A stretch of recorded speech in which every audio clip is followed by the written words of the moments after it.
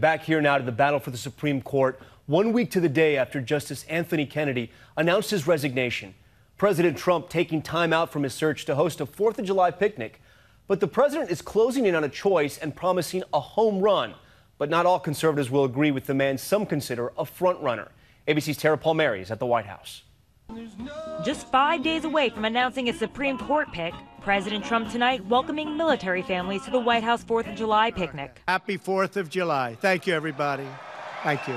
In the week since Justice Anthony Kennedy announced his retirement, the president has already met with at least 7 possible replacements. This is such an important decision, and we're going to give you a great one. We're going to announce it on Monday. Republican leaders now jockeying to influence his choice.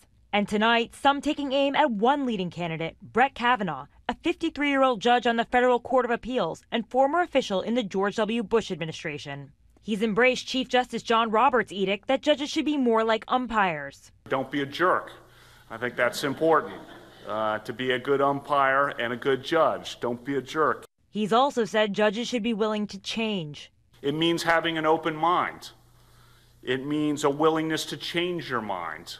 That's something that judges have to do, to say, well, I didn't look at it that way a few years ago, but now I see that it looks different to me. That has some Republicans worried Kavanaugh won't be a reliable conservative vote on the court.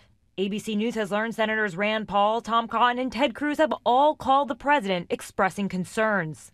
Tara Palmieri joins us now from the White House. And Tara, lots of attention on Judge Kavanaugh, as we just saw in your story there. But there are other candidates on that short list as well, and social conservatives have their own favorite.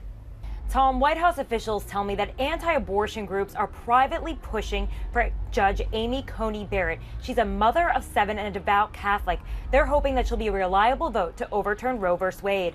Tom? Tara Palmieri with that new reporting tonight. Tara, thank you. Hi, everyone. George Stephanopoulos here. Thanks for checking out the ABC News YouTube channel. If you'd like to get more videos, show highlights, and watch live event coverage, click on the right over here to subscribe to our channel. And don't forget to download the ABC News app for breaking news alerts. Thanks for watching.